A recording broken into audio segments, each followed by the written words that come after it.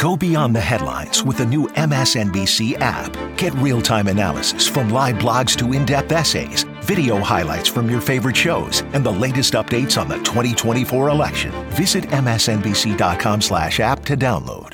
Good evening, everyone. TGIF to all of us. And we begin the ReidOut tonight with a first lady, namely the late, great Eleanor Roosevelt, whose husband, President Franklin Delano Roosevelt, contracted a paralyzing disease, polio, for which there was no vaccine, and who once said, with freedom comes responsibility. Today, in the face of a very different outbreak for which there is a free and readily available vaccine, too many Americans certainly want their freedom, just not the responsibility. And it turns out the primary freedom they want is the freedom to be stupid. Take a look at this map. This devastating map, blood red with COVID.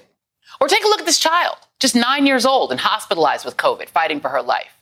These images literally do not matter to the millions of Americans who are refusing the medical breakthrough miracle known as the COVID vaccine. They're turning up their noses at it, claiming, they're doing their own research, mostly on Facebook and TikTok. So they know better than the scientists and the doctors. I mean, it's plainly stupid. But then again, look at who their leaders are. Starting, of course, with the mad queen of the GQP, Margie Green. I hear Alabama might be one of the most unvaccinated states in the nation. Well, Joe Biden wants to come talk to you guys. He's going to be sending one of his police state friends to your front door to knock on the door. Yeah, well, what they don't know is in the South, we all love our Second Amendment rights. And we're not real big on strangers showing up on our front door, are we? Well, this is an event, apparently a stupid and guns event in Alabama. Media were not allowed in. Could it be because she just literally threatened to shoot government and public health workers? Just a thought. Meanwhile, over in North Carolina, we have Republican Congressman and Hitler tourist Madison Cawthorn equating masks to child abuse during a school board meeting. You have muzzled their voices just like you have muzzled our children. You passed this mask mandate without input from those who hold you accountable because you knew it was wrong. You knew it would never withstand the scrutiny of the public. I've witnessed swampy backdoor tactics from corrupt bureaucrats in Washington, D.C., but what you have done here today puts that all to shame. Can we muzzle your voice, Madison? Because your voice is stupid right now. These so-called leaders are retooling their party in scorched earth fashion around vaccine refusal. The alleged Right to Life party that loves telling other people how to live is now championing the right to die. And along with it, the right to take innocent people with them by spreading the virus to their parents, their neighbors, and to babies and strangers in the Walmart. This party has blood all over its hands. It's positively homicidal. And their constituents, they're just sipping on the Jonestown Kool-Aid. We're going to be living with people dying if we do not increase our vaccination rates. So I still need to get that message out. What's in the vaccine? Give me the insert sheet. Do you believe COVID is real? I believe there's people dying of illnesses. I'm not quite sure what COVID is. This is an experimental vaccine. It has not been tested long enough. I'm a nurse. I'm very concerned about the long-term side effects. What will save lives, Governor? And it's not the vaccine. What's in the vaccine? What's in Fruit Loops? What makes them blue? You eat that. You put that in your body. Anyway, that is right. They won't even listen to their Republican governors or the public health officials with public health degrees. No. They listen only to Tucker Carlson and the self-appointed experts in their Facebook conspiracy groups. And their latest trick is championing a new bogus cure for COVID-19 as an alternative to just getting the daggone vaccine. Namely, an anti-parasitic drug used to treat scabies in people and prevent heartworm disease and other infestations in animals. Seriously. But because human doses of the drugs are hard to come by, people are now raiding supplies used for horses and consuming it as, wait for it, just wait, horse paste. Ah, yes, horse paste packed with apple flavor, along with sleep drench and swine injections. Anything but the logical, simple step of just taking the free shot because we're the stupid country. Joining me now is Dr. Lipi Roy, COVID medical director for Housing Works in New York City, and David Jolly, political analyst and a former Republican congressman who is no longer affiliated with the party, and thank God for it. Dr. Roy, I guess my open tonight is just a signifier of where I am emotionally with this virus. We started with compassion for those who, were afraid of the vaccine. I was nervous about the vaccine back when Trump was president because he's a psychopath. And I don't want a psychopath rushing a vaccine out before the election just to get himself reelected. I was worried about that. And I had friends that were all nervous about it. My godmother was nervous about it. But once it was explained to me, including on this show by people like you, once it was explained to me by Dr. Vin Gupta how this vaccine came about, where Pfizer and Moderna came from, once I understood who developed the Moderna vaccine, that it's Dr. Kizzmekia Corbett, once I got actual information from experts, I was convinced and convinced other people. But there's a whole group of people who don't want to be convinced, Dr. Roy. And I wonder how frustrating it is for you as somebody who's got family in a country, as I do, where COVID is running rampant outside of the United States, where they can't get the damn vaccine, to see people go, you know what, I don't want it. I did my own research on TikTok. How frustrating is that for you? So first of all, great to see you, Joy. You look great after your vacation. Thank you. It's there are in no words to really, really accurately describe the frustration, the anger that many of my fellow frontline healthcare colleagues feel right now. If Yogi Berra knew that the COVID cases, daily cases are 100,000 per day today, which is the first time in 6 months, he would just say again, this is deja vu all over again. And it's pathetic, Joy, because we know it's completely preventable. We are in a much better place technologically and medically and scientifically today, August 2021, than we were March of 2020. We have the number one key is of multiple vaccine candidates, vaccines that are highly effective at reducing the transmission of this virus that we know is deadly. We are still learning about it every single day. We know the vaccines are effective. And a common pushback that I'm sure you've heard, Joy, God knows I've heard it, is that people will say, and my own patients will say, oh, doc, I heard the vaccines don't work because I know people were vaccinated and they still got the disease. And they're right. So this goes back to the communication, acknowledging, hearing people out and acknowledging what is true, but then explaining it, going a step further. And the reality is that no preventive measure is 100% effective. It's like saying, oh, well, people who wear seatbelts still get in car accidents. Right. People who wear sunscreen still get skin cancer. So do we stop wearing seatbelts and wear sunscreen? Right. No. The point is that these vaccines, and this is a key point for your viewers to remember, these vaccines are extremely effective at reducing severe disease, hospitalization, and death. We have to battle misinformation and flat out lies, Joy, with truth and facts. Absolutely. I mean, the reason that people know people who've been vaccinated and still got COVID is because those people are still alive and they can tell you they had COVID because they're not dead. That's the point. Do you want to live or die? Like, this is not complicated. Do you want to be alive? Just get the daggone vaccine. This is not complicated. Y'all don't know what half the crap is that you put in your body. You take medicines that your doctor prescribes you. You don't go, well, what is in this? I don't know. Do I want to take this? What's in it? You don't ask. You just take it. Anyway, let's go over to you, David. I'm sorry. I'm frustrated. You read an op-ed, and this is what you... Keep going. I'm just ranting. It's Friday. You wrote the following: our failure in terms of the vaccine and getting people to take it is rooted deeply in American culture, you wrote. We're a free people. We make free choices. In the case of COVID-19 and the available vaccines, our choice is either framed as a matter of this sacrosanct freedom or alternately framed as a gesture that promotes the public welfare. And I get that Republicans hate the idea of the public welfare, but does that mean you Jonestown yourself? Does that mean you want to die to own the libs? Wow. Is that what we're doing here? And I think what I was trying to articulate is that is the difference of this moment, of this generation and generations past, right? In generations past, we could accept personal freedom as well as sacrifice for the greater public good, actually out of narratives of patriotism, that we would exercise our freedom with responsibility. But what we have done in this pandemic as a result of political leadership is Republicans have framed this as a matter of personal freedom in contest with a patriotic duty. And they don't see the two ever working together. And unfortunately, the conclusion of what I write is actually that there are no more persuadables in this campaign to get people vaccinated. As the Biden administration announces we've passed 50%, I think we're quickly hitting a ceiling. And all of the sound you showed, all the video you showed, Joy, I say this not with hyperbole, but with lament.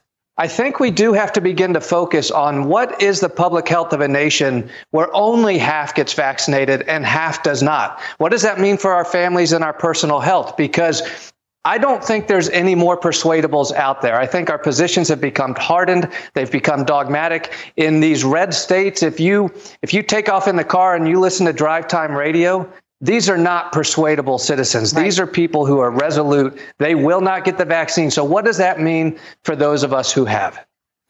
You're absolutely right. And at this point, my compassion is more directed toward those who are afraid of the vaccine for whatever reason and just need information. I've known people like this who are just nervous and just need a doctor to tell them it's okay. But the people who are just like, this is my politics, good luck to you. Biden is trying something new, Dr. Roy, which I think is late, honestly.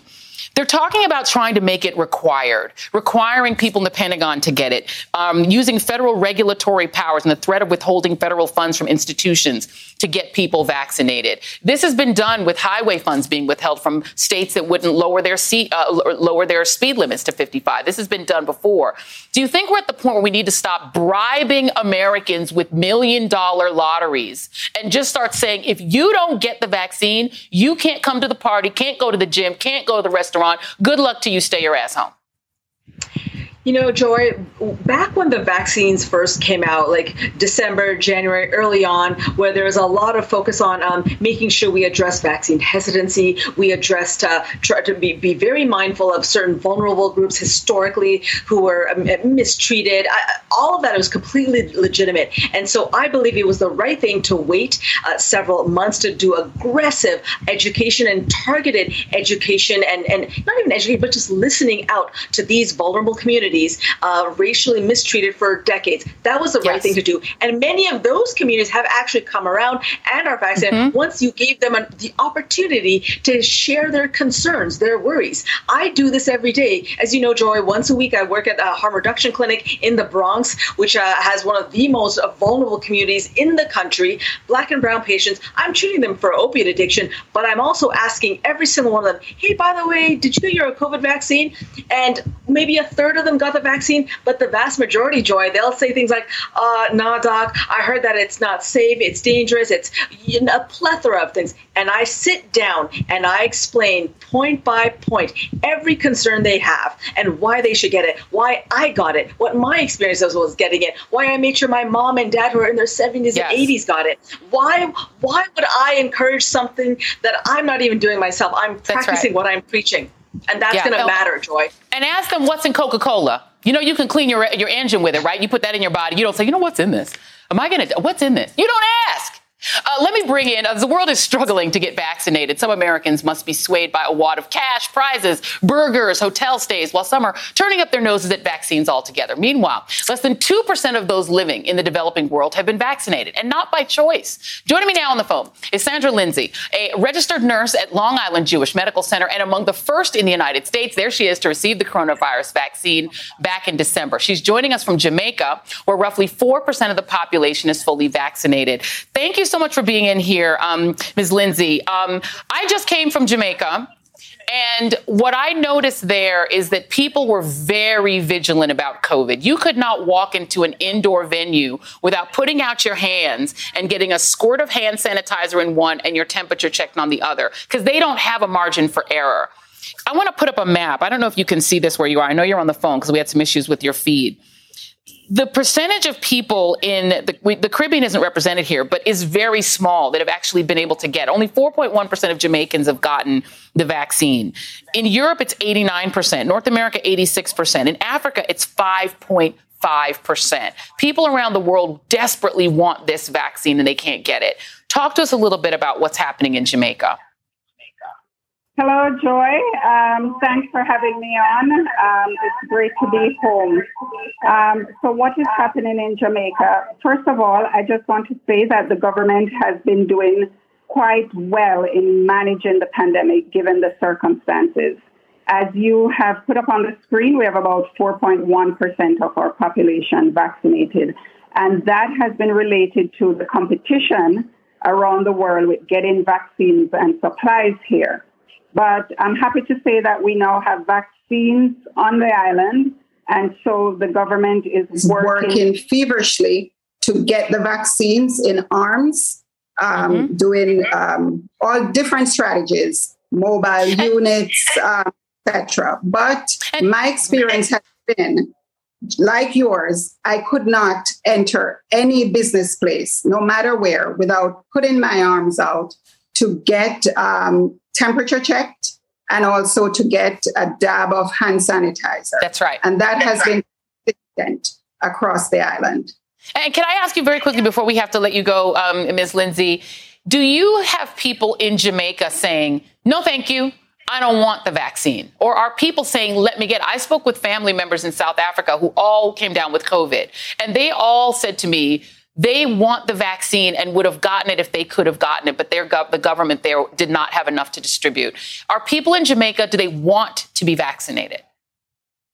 So we have a large amount of people who want to take it. As you know, there's hesitancy, like around the world, there's hesitancy here. But we're employing different strategies to get people comfortable with trusting that the vaccines are safe.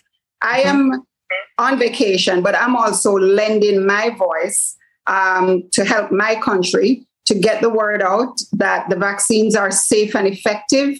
We've done quite well in listening to the evidence and managing, balancing lives and livelihoods. The government has done a phenomenal job with that. So I couldn't come here without lending my voice to let people know that the vaccines are safe and effective.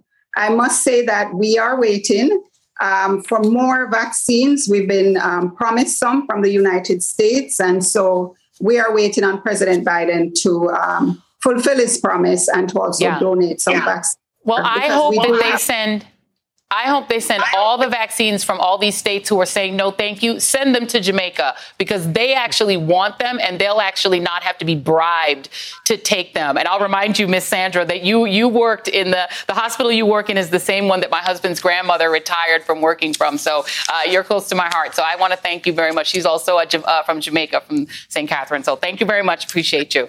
All right, everyone.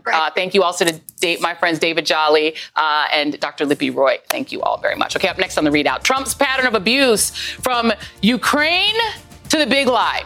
Lieutenant Colonel Alexander Vindman saw that abuse up close, and he joins me next. Plus, the Missouri governor finds it in his heart to pardon the McCloskeys, who admitted their guilt, but no pardons for a black man who served decades behind bars and is almost certainly innocent. And major new developments in the fight for voting rights, including the start of a voter purge in Georgia. But first, a breaking scandal in Washington. The liberals have brought back the tan suit. President Biden was rocking it today, just like President Obama did 7 years ago, when the right lost their natural minds. That's literally what passed for a scandal before the twice impeached Florida man arrived in town. The ReidOut continues. Look at that tan suit. That's a Sunday go to meeting suit. After this. Today and every day, Planned Parenthood is committed to ensuring that everyone has the information and resources they need to make their own decisions about their bodies, including abortion care. Lawmakers who oppose abortion are attacking Planned Parenthood, which means affordable, high-quality, basic health care for more than 2 million people is at stake. The right to control our bodies and get the health care we need has been stolen from us. And now, politicians in nearly every state have introduced bills that would block people from getting the sexual and reproductive care they need. Planned Parenthood believes everyone deserves health care. It's a human right. That's why they fight every day to push for common-sense policies that protect our right to control our own bodies and against policies that interfere with decisions between patients and their doctor. Planned Parenthood needs your support now more than ever. With supporters like you, we can reclaim our rights and protect and expand access to abortion care. Visit PlannedParenthood.org/future. That's PlannedParenthood.org/future. While we all witnessed how the former president incited his base to insurrection, it was in plain sight. We've also learned a whole lot about his parallel effort behind the scenes to overturn the election from inside the government. First, we learned about how Trump pressured state officials directly, including his demand that Georgia's Secretary of State magically find or fabricate more than 11,000 votes.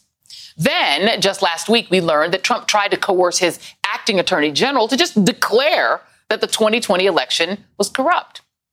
And most recently, we learned that a Trump-backed loyalist in the Justice Department was intent on asking 6 states to take steps to nullify Joe Biden's victory.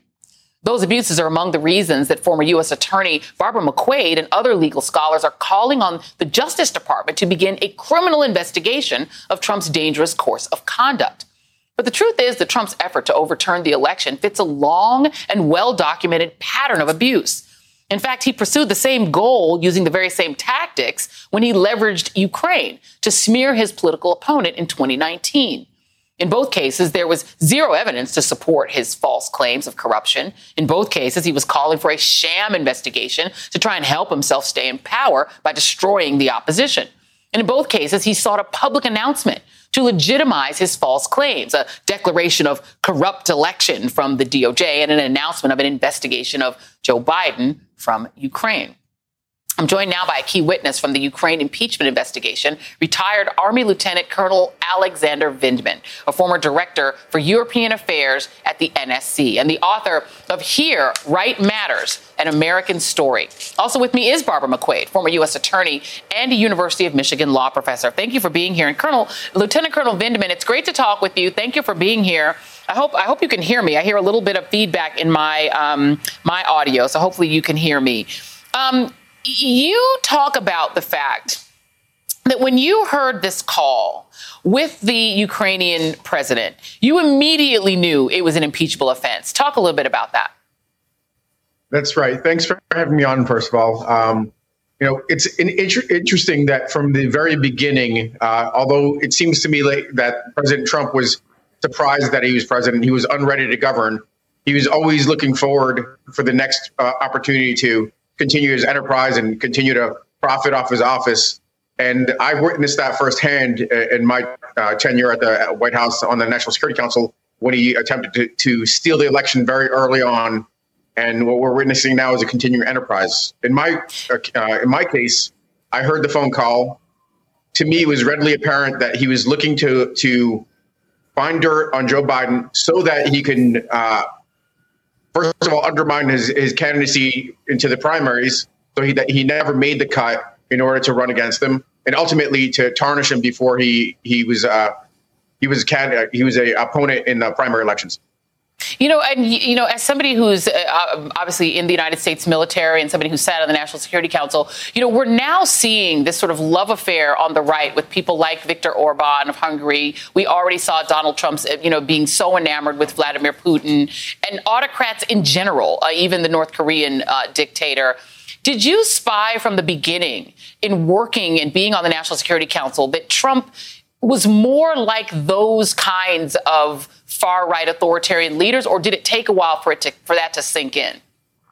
It took a little while. Frankly, I knew that he had some strongman tendencies, but in my view, I was actually joining an administration that was going to fulfill policy that advanced U.S. national security interests. We actually did some pretty good work. We drafted a document, a national security strategy with a Russia component to it, and we implemented large portions of it. The problem is that the president's direct involvement too often derailed the strategy that we had in place to advance U.S. national security interests. It was the president's proxies that were acting un-American, that were undermining national security directly. And that's what we had to deal with on a regular basis. And Barbara, let me go to you on this, because the thing that Donald Trump, the things he did throughout his administration, I objected to pretty much every single one of them. But the thing he did at the end in trying to keep himself in power by perverting the systems of government over which he had charge, in terms of perverting the Justice Department, attempting to use every lever of government, not just at the federal level, but to pervert state governments as well. That is the thing that to me is the most Putin-esque, or, so the most like sort of an Orban-esque move. If there are no legal consequences for him for having tried to do that, in your view, what happens? I agree with you, Joy. I think that there needs to be legal consequences, and that's about the piece that I wrote that you referenced earlier. I think that there could be a reluctance on the part of the Justice Department to go after their political predecessors, lest it appear that they're simply motivated by politics. But the conduct here is so incredibly egregious. First, of course, they would have to amass the evidence, but to begin an investigation because of the severe nature of the alleged crime here, trying to subvert the outcome of a fair and free election. Our democracy is all about power to the people, self-governance. And if that election of the people can be subverted, then we have destroyed our democracy. And, the risk that you took, I want to go back to you, Lieutenant Colonel Vindman. You write about the fact that your father, and you are like myself, you're the son of immigrants, you're the child of immigrants, and your father, who emigrated from that part of the world, he was reluctant for you to come forward because he feared retribution against you and the consequences.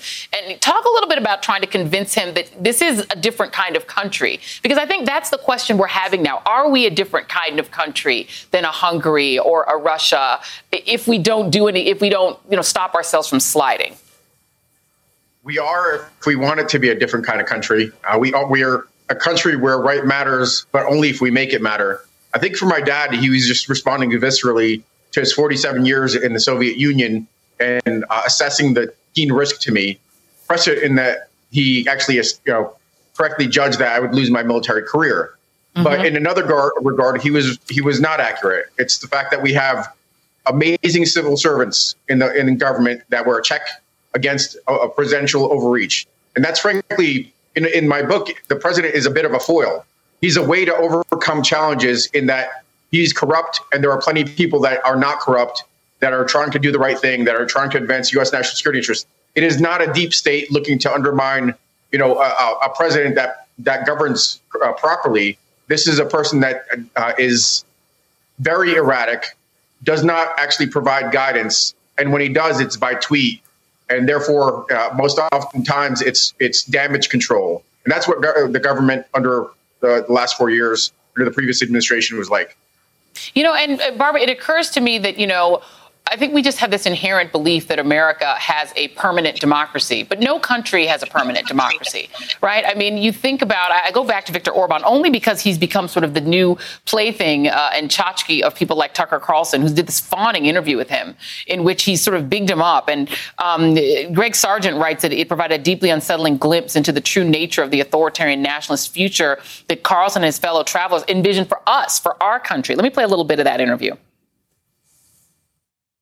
We are an example that somebody or a country which is based on traditional values, on national identity, based on tradition of Christianity, could be successful or sometimes even more successful than a leftist liberal government.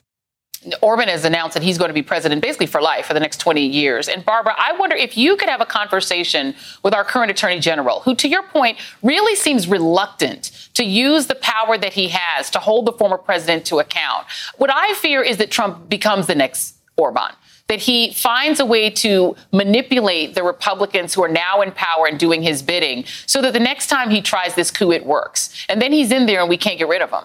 What would you say to the current leader of the Justice Department about this stance of saying, I don't know, he wants to be too careful and not touch the former president for whatever reason? Well, first, I guess I would say we don't know what's going on internally at the Justice Department. It may very well be that they are investigating, but they're doing it under the normal procedures where you would keep those pending investigations quiet. So maybe it's possible. But if not, and if he is still deciding whether it's necessary to bring charges, I think we have to think about the very significant harm that President Trump came very, very close to committing and could commit again. One of the purposes of criminal prosecution is not only punishment and public safety, but also deterrence. And if President Trump feels like he got away with this, then who's to say he won't try it again or others won't try to get away with it again? You know, I'm so grateful for people like Colonel Vindman, who showed such courage and integrity. And we saw at the Justice Department that there were others who, perhaps following Colonel Vindman's lead, also had some courage and integrity in acting Attorney General Rosen and his deputy, Richard Donahue. But how about Jeffrey Clark, who was ready to be the henchman for Donald Trump, next time it may be that we have more Clarks than we have Rosens or Vindmans. And so I think we do need to take a strong stand that this is a really egregious crime against the United States. And certainly we need to make sure the evidence is there. But prosecutors always deal with, number one, can we charge based on the evidence? But number two, should we charge? Is there a substantial federal interest here that needs to be vindicated? And I can think of no substantial federal interest that's more important than our democracy. Indeed. And there are more Clarks already because the Vindmans have been purged, including yourself, sir. Good luck with the book, Lieutenant Colonel Vindman. You're a hero for what you did for your country. So thank you very much. Really appreciate you. Barbara McQuade, always appreciate you both. All right. And the book, again, is Here Right Matters. Still ahead. The Missouri governor displays some, interesting priorities by pardoning the gun-toting McCloskeys while 2 black men languish in prison for crimes that the prosecutors say that they didn't commit. We'll be right back.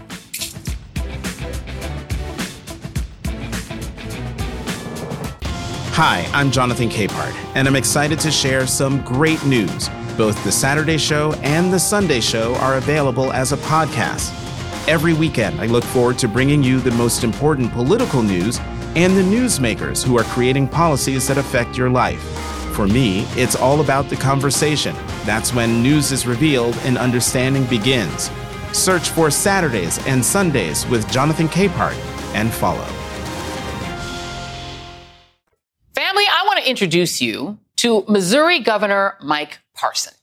He's a mostly forgettable and mediocre Republican governor who originally lucked into his job after the former guy quit amid sexual misconduct allegations. Parson, a Trump lackey and COVID enabler, currently has tremendous power to pardon whoever he wants.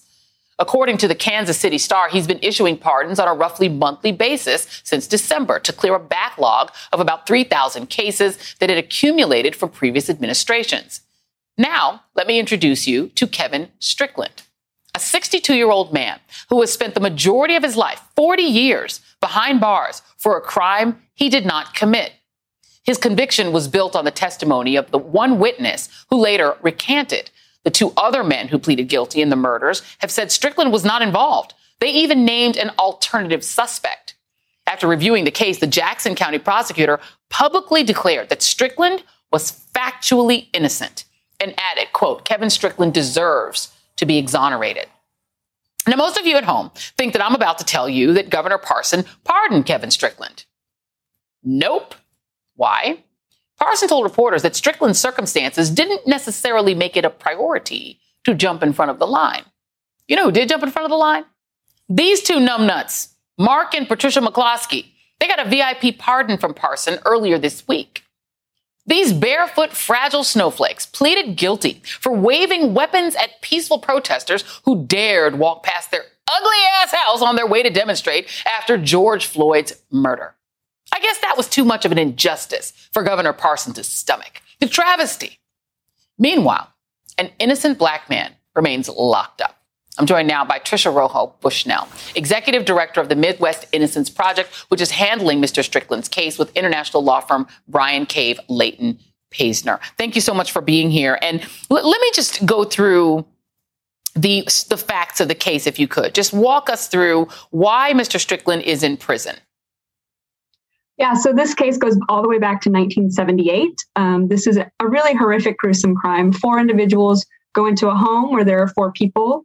They shoot them all. 3 of them die and 1 of them survives. That woman, the victim, Cynthia Douglas, flees, leaves, and calls police and tells police immediately the names of 2 of the individuals that she knew and had known from before, and describes the other people and says, she doesn't know who they are.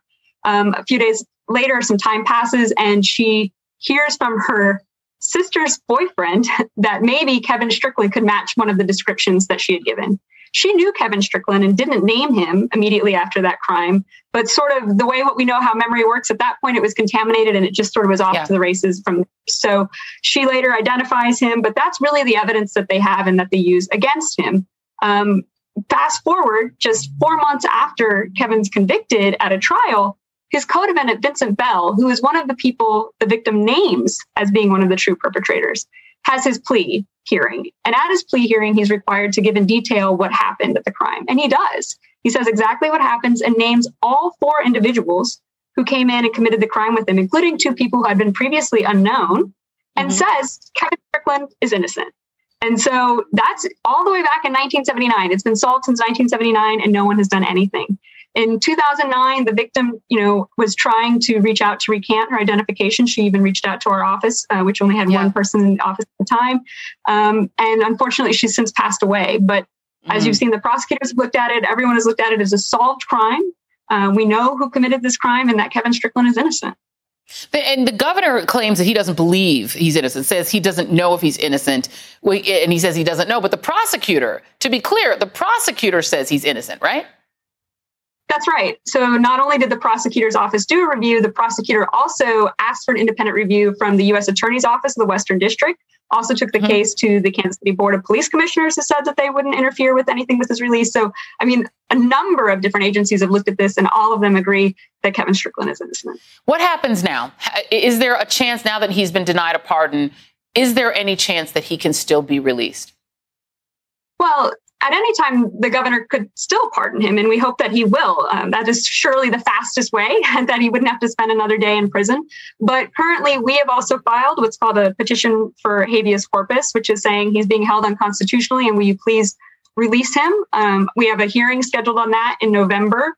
It's complicated because also in Missouri, we don't know if innocence is a claim to get out of prison in Missouri unless you were sentenced to death. And Mr. Strickland wasn't sentenced to death. It's a crazy thing to say out loud, but that is our current state of the law in Missouri. But in this interim time, because another person in Missouri is also wrongfully convicted, and the prosecutor also agrees that he's wrongfully convicted, when that case of Lamar Johnson went all the way up and came back down after the Missouri Supreme Court at that time said prosecutors didn't have an ability to correct an injustice, the legislator passed a new law, and that law goes into effect at the end of this month on August 28th.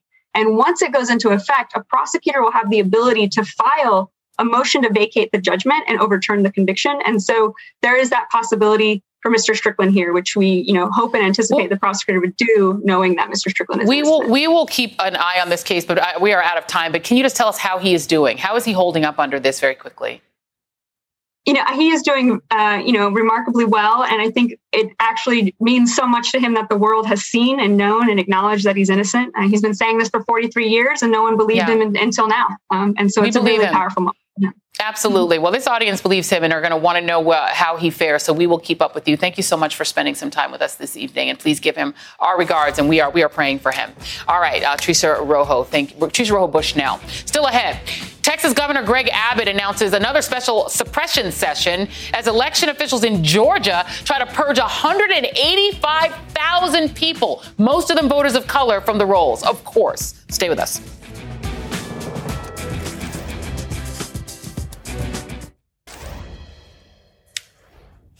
"56 years ago today, a Texas Democrat enacted the most significant protection for voting rights in American history. As President Lyndon Johnson signed the Voting Rights Act of 1965 into law, striking a fatal blow to Jim Crow voting restrictions across the South. A generation later, the Voting Rights Act is effectively dead. And the Republican governor of Texas, Greg Abbott, is going all in, putting Texas on an express train to Jim Crow 2.0. Calling for a second special House session to push new voter suppression laws after Democratic lawmakers left the state to block legislation. Those Texas Democrats have been camped out in Washington for more than 3 weeks now, running out the clock and lobbying Congress for new federal voting rights protections. Today, Texas Democratic Caucus Chair Chris Turner said they're plotting their next move, but are committed to defeating the legislation. I'm joined now by Texas State Representative James Tallarico and LaTosha Brown, co-founder of Black Voters Matter. Thank you both for being here. Welcome back, State Rep Tallarico. I have to ask you how it feels for you to be camped out in Washington, D.C. with your family, trying to stop voter suppression in your state, while some Democratic lawmakers are partying on Joe Manchin's boat with Republicans and acting as if everything is all one big party. How do you feel about that? This past month has not been easy. We've been away from our families, away from our livelihoods, away from our colleagues. But we did this because this fight is a generational fight to save democracy. As you mentioned, 56 years ago today, a Texas Democrat, Lyndon Johnson, signed the Voting Rights Act into law. And President Johnson signed that historic legislation because he believed all of us should have access to our American democracy, not just folks who look like me. We have achieved an enormous victory today. This is the last day of the special session in Texas, and we've killed the voter suppression bill. We did that by staying united, by staying focused, and committing ourselves to the cause of democracy. I couldn't be prouder of my 56 colleagues and what we've achieved together. Have any of those those DC Democrats who've been on that boat, have they come to talk to y'all? Are they spending as much time with you as they're spending on the boat? You know, we're here on a work trip, and so we are focused on pushing federal voting rights legislation to ensure that our constituents back in Texas have their God-given rights at the ballot box protected. You know, I mentioned to you, Joy, at the beginning of this quorum break, that I'm doing my job. You know, I swore a sacred oath in front of God, in front of my constituents, to uphold the Constitution, not to uphold Greg Abbott's extreme political agenda. And that's what I'm doing here in Washington, D.C. I may not be at my desk at the Texas Capitol, but I'm doing the job I swore an oath to do. I like that you're focused, and you would not take my opportunity to insult those who are on the boat. Latasha, I pulled you. You were not intended to be on tonight. You were doing your own thing, and we were texting earlier, and I was like, "Can you come on tonight?" Because while Texas is the bad news is coming, in Georgia it's already here, and the suppression is already ongoing, and it is on 1,000 today. 185,000 people about to be purged, mostly people of color, 45% non-white people. The dear and wonderful Merle Evers, along with Scott Wallace, wrote an op-ed today, having to still write an op-ed crying out for voting rights in 2021. That's obscene that she had to do that, but she had to do that. Talk to us a little bit about what's happening in Georgia. You know, there's a couple of things I just want to raise because today is the 56th anniversary. The truth of the matter is, when you look at Black voters, we have actually less voting rights protection now in 2021 than we had on the signage of the Voting Rights Act. That in itself should be grappling at people. You know, what is happening right now in Georgia and what we're seeing in Texas and 20 other bills that have been passed is we're not talking about the damage that's going to happen in the future. It's happening right now. 185,000 people are being purged from the voters list from the Secretary of State. In addition to that, what we also are seeing is we're seeing the Republicans literally utilize this SB 202, where they can actually weaponize the administrative process to remove people from the from the election boards that they don't like, and so that in case that there's an election result that they don't like, they can do precisely what Trump asked them to do, which is to overturn that election. And so what we're saying is we're seeing this happen in Georgia on a level. We're seeing this happen in Texas, where a special session is being called. We're seeing this happen all over the country. There is no way around this without really dealing with voting rights. And we're going to have the kind of bold leadership. You know, I was just reading about how Johnson did it, that at the end of the day, what he had to do is he actually pulled in. There's a statement where with the civil rights bill, he pulled in a senator from Georgia and said, you're going to pass this. We're going to pass this bill. He did the same thing with calling Governor George Wallace from Alabama in. The bottom line is we need stronger leadership around, particularly from the White House, saying, I need to, for Biden, a couple of things, three things. One, we need to recess to not end. Just as they found time to be on this boat, we need them to find time to make sure that they do not leave D.C. without passing comprehensive voting rights legislation that will protect the voters in this country. The second thing is we need the full weight of President Biden's office, just as Johnson used not only the bully pulpit, but he was very adamant about this is going to get passed. And he used the full weight of his office to get that to happen. We need Biden to do that. And the third thing, too, is that it's really important for us to recognize we need both. We need the For the People Act and the John Lewis Voter Advancement Act, so that we're literally not in a place about just restoring the Voting Rights Act of 1965, but that we're literally restoring it and creating a stronger way for people of color to have access to the ballot.